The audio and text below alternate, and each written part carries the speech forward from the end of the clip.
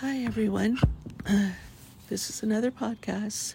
I'm dating it July 4th, 2023, because this is when I am doing this podcast. And I'm dating it because my mother is still alive, thank God. But I do want to talk about when families fall apart because of greed, control, narcissism, and bullying that goes on between siblings, the children of parents. And I want to talk about this. It's difficult, but I feel I'm not the only one. My mother is still alive, and my goal has always been to revoke my brothers, two of them, as her POA and executors, so that she'd be placed under the care of a public guardian and trustee, and that the decision would be made to have my mother be removed from the facility that she's been at. She has dementia, so at this point she won't remember the room that she's been in for the last 5 years that she never wanted to go to in the first place, and that we bring her back to her hometown area here in Greater Sudbury. And so the reason for that is so that more family could see her, more visitors, more of her grandchildren, great-grandchildren can come and see her.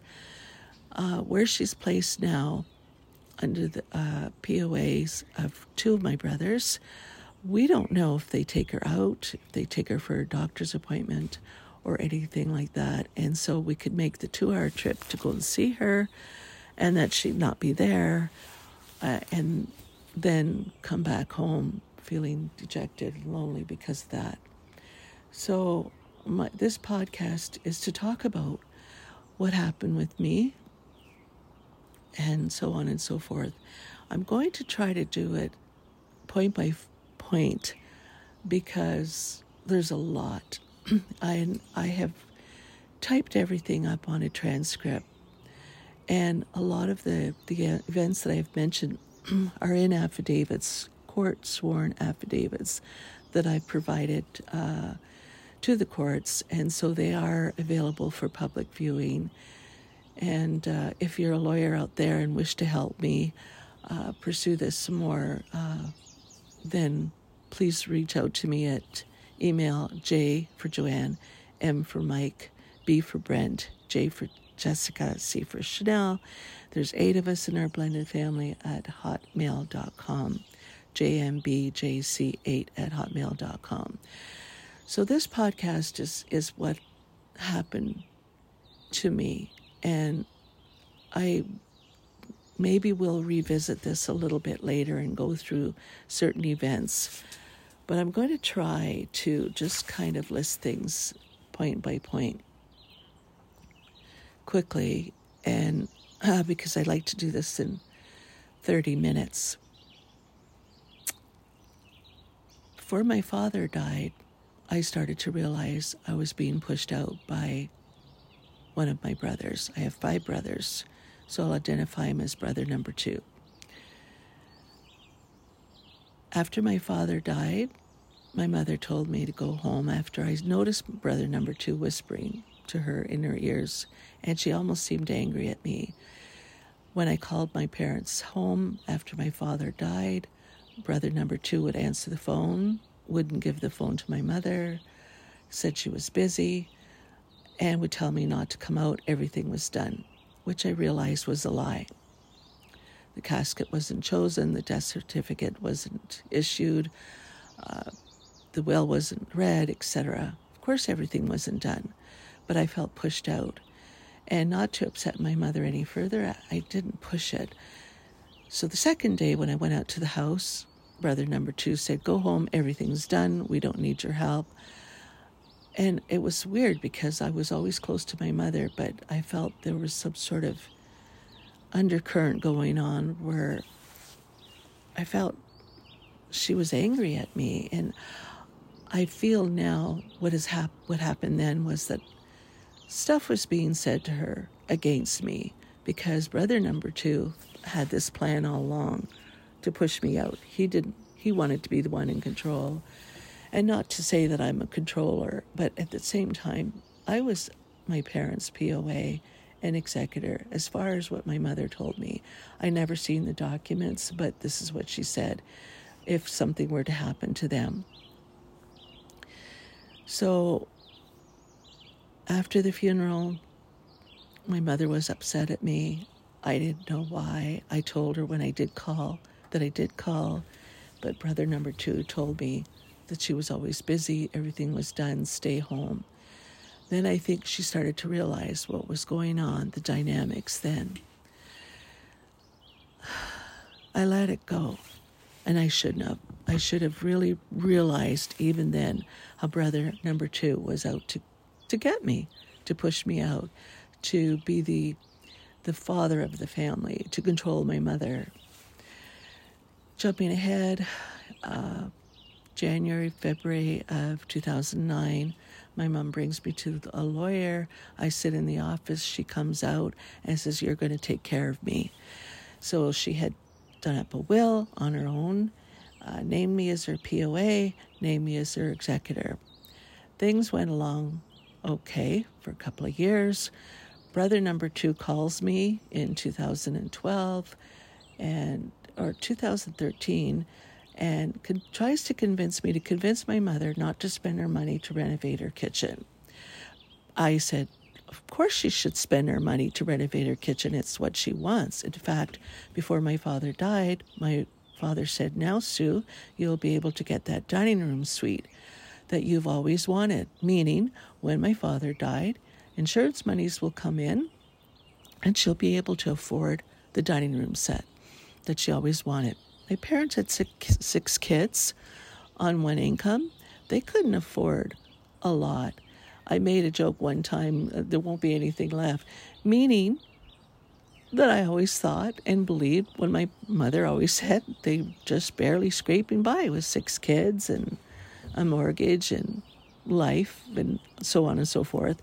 But of course, one of my brothers, brother number 1, embellished that and said I was only after them for money when my mother always told me they had none. In fact, before they went to Vegas with some other relatives, my husband and I, we had 6 kids, but we gave them some money for that trip.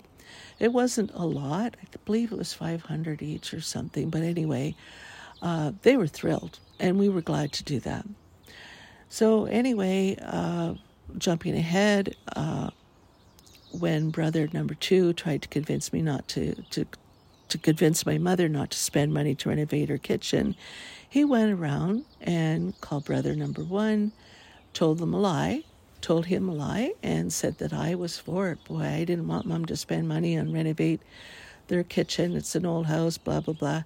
And of course that was a lie. That caused a big stink in our family. I felt so distressed and upset that 2 of my brothers were after me, and then they got brother number 3 involved, and they went after me with a vengeance because all of a sudden brother number 1 believed number 2's lie, and I never said such thing. And my mother said, "No, I know that you want me to spend my money to renovate that kitchen. Oh, never mind brother number 2, she named him. Never mind him." And she went ahead and renovated her kitchen. It cost her $22,000, I believe. So things went along. So we moved back from Barrie to Sudbury, and I thought, well, I now that I'm back home, more or less, I'll get more involved and talk to my mother about what I should know, something were to happen. So she showed me the books.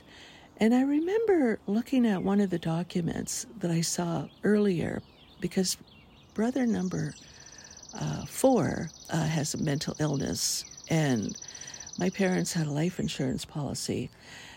With that particular brother, I remember seeing an original copy, but that's missing now, of course. But the original copy showed that if something were to happen to brother number 4, and my parents had passed, then any monies left over from his paying his bills, etc., that it would be split evenly amongst the rest of us siblings. But then when I saw the newer updated version, I saw that brother number 2 self-designated himself as the only beneficiary of brother number 4's insurance policy that my parents paid for. And so that any monies that would come, I believe it was 20 for accident and 25 for death. I have all those papers, and they've been provided in sworn affidavits, that now brother number 2 would be the one that would inherit and receive the balance of that money.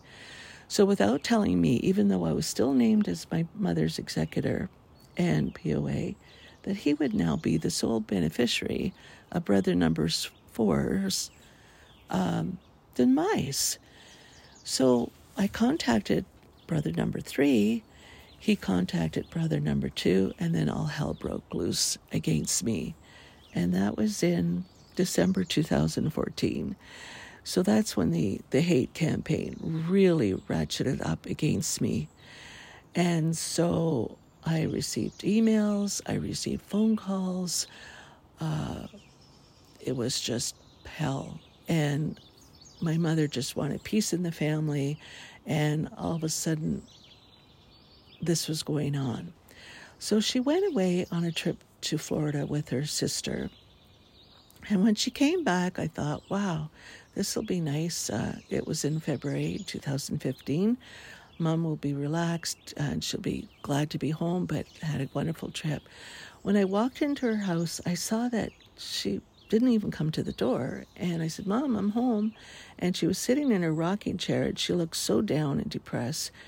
And I went up to her and I said to her, Mom, what's wrong? And then she didn't say anything. And she just couldn't put her head down. And then I looked and there was the will on her cupboard, her kitchen cupboard. And I said, what's this? And she said, they want me to change everything, meaning my brothers, 3 of them, at least out of 5. And I said, what do you mean they want you to change everything? Well, they want me to change everything. And she burst out crying. And I'll never forget that. She burst out crying. I said, do you want everything to change? And she said, no, I like things the way they are. I want things to stay the way they are. So in defense of my mother, I wrote an email, sent it to my brothers. They, of course, ignored the email, didn't respond, barraged my mother, called her, bullied a person in her late 70s to agree to this family meeting that brother number 2 wanted to have. She went along with it. I walked in there. My mother looked so distraught. This was the family meeting that brother number 2 wanted to have, and he felt it was important. He more or less bullied my mother to have this meeting that she did not want to have. But she had 3 of her 5 sons go after her like bullies, and she finally agreed to this meeting. But underneath all of that, the meeting was for brother number 2 was to remove me as her POA. And sure enough, it started off with, we have to discuss everything that's in the house and who's going to get what, all of that. But before that meeting, I remember walking in and I was saying, what's going on here? And whatever. Brother number 1 said, oh, just call the police, get her out of here. I thought, you son of a gun. This is what's going on? So then my mother started crying. And I went into the living room, and then I came and I tried to comfort her. She just held her fists up, like, in other words, pushed me away. So brother number 2 is the one comforting her, and he's the one that bullied her to have this meeting in the first place. So then anyway, I went back to I sat at the chair at the kitchen table where everyone was given a note of an agenda that I also had put in my affidavit. And it had listed a variety of things, but it was also, there was a vote to be held as to who should be our mother's POA. In other words, my brothers wanted a vote to decide as to who my mother should have as her POA. They wanted to take her voice away. For her, they didn't want her to be the one to decide. They wanted their own agenda. And I sat there as my brother number 2, held this vote. And thank God in March 2015, he lost that day. It was 4-3, where the vote was for me to stay on as their POA. But it was devastating. I ended up, after that meeting, going home, and more or less I was just completely devastated. I stayed in bed for almost 2 weeks, crying, shocked, depressed, really realizing how much my 3 brothers now were out to get me and bully my mother, manipulate her, destroy this family. And I remember my daughter Jessica convincing me to go for counseling, crisis counseling, because I was so depressed. Chanel came out and tried to get me to go get out of bed and so on. I did go for crisis counseling. I talked to my mother about it, and I told her that. But apparently when she told my brothers, they said that I was using how I felt so that I could gain her sympathy. So therefore, they were mocking me feeling suicidal and depressed. With the counseling, I was told by one of the counselors to stay away now from this family that had become toxic, even my mother, because she was being manipulated. I felt coerced. She went along with this meeting when she didn't want to go, so that was my proof of that, and how she would tell my brothers these things that I told her in deepest confidence, and I felt betrayed by my mother. Maybe she did it in a way that was trying to say to them, stop it. But when they more or less told her that I was using it to gain her sympathy, I knew I couldn't trust her. And anyway, so things seemed to settle down for a bit, but they weren't behind my back. When we purchased this home, we had 2 vehicle loans, and we still owed my mother $10,000 that she'd volunteered to give to us as a gift. And I said, well, I'll pay you back. But with the bank, she told the bank lender it was a gift, and she signed a gift form. And so when she lent it to us, she volunteered. We were in her kitchen. Our debt ratio was, because of the 2 car loans, the bank wanted an extra $10,000. So when my mother had asked my husband and I, why weren't we going with the Bank of Montreal, I had said that they wanted an extra 10, and she said, well, I have that in my bank account. She said, I have 19,000. I'll give you 10, and you don't have to pay me back. And I said, well, you better let brother number 2 know, because he'll twist this. And she said, oh, never mind him. He doesn't have to know. And I said, well, you'll have to come to the bank to say that it's a gift, and, this is what you have to do, because if it shows that we owe you. She said, no, you don't have to pay me back. I said, well, Mom, I want to. But I said, the bank wants you to come in and sign the bank will want you to come in and sign a gift form. So she came with us. She signed a gift form. She gave us the 10. And between her and I said, no, Mom, I still want to pay you back within a year, I should be able to pay you back. And what happened is, before the year was up, 2 months before, brother number 2 convinced asked his financial investor to convince my mother that it was illegal for me to now be her POA. He saw that window of opportunity because I owed her money. And it isn't illegal to be a person's POA if you owe them money. And there was no document between us that I owed them money.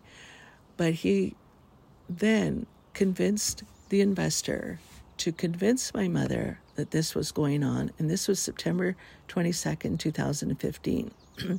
So my mother, without calling me, thought, oh, well, believe the investor. And she signed papers with this investor as a witness to revoke me as her POA. And when I called her, I said, what were you doing? And she kind of hemmed and hawed. And then she said, shuffling papers. And I said, well, who was there? And brother number 2 and the investor. I said, why? Why wasn't I there? I'm your POA and executor. I should know what's going on. Oh, well, we just shuffled papers. So when I called brother number 2, and he said, well, we all voted against you. I'm her POA. And I called him some names and I hung up. But then I realized my mother, yeah, they shuffled papers, but she wasn't forthright and honest with me. So then, again, I was devastated. And all of these things lasted from actually 2012 with the kitchen renovation to now. So I'm going to jump ahead really fast to end this podcast within 10 minutes.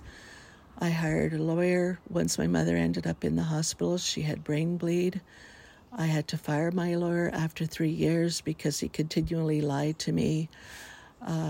But before I hired a lawyer, my mother revoked my brothers. They came down and went after her. Brother number 2 came down after her. He told me to my face in front of my mother that he wished that I didn't wake up this morning. I was scared because he more or less wanted me dead. And I called my husband. Then my husband came over and he stood in front of brother number 2. And he had went around my mother who was standing at the cupboard. And he stood up to my brother number 2 and was saying, let's take this outside.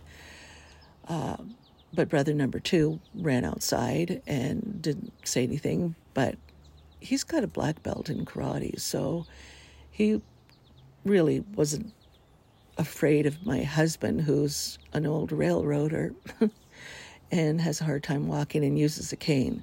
But he ran outside, and then after all of this happened, when brother number 2 discovered he was revoked, he convinced my mother to revoke me again. So then he also called the police, him and brother number 1, and said I was barraging my mother, and they accused me of stealing. The police called me, and that no charges happened because of that, of course, because it was a lie. And then I stayed away from my family. Again, more emails again. I didn't talk to my mother for quite a few months because I just felt I couldn't trust her anymore. She was knee deep in with my brothers, and she didn't reach out to us to come over for Thanksgiving 2 days before. And when I did discover this, getting back to the second time she revoked me, after we both worked hard at changing everything over, she went to the lawyer and named me and my youngest brother as her POA. And we removed that the financial dealings with that particular corrupt financial investor, we went to the Royal Bank instead. And then behind my back, she revoked me again. And this was after her own son wished for my death in front of her. So I knew then that, okay, there's something wrong. I saw signs that she was forgetting. I saw signs that she wasn't comprehending things. And I knew then that she must be in the early stages of dementia. And how easy it must have been for my brothers to convince her to now hate her only daughter, not like her youngest son, and just push us out of the family.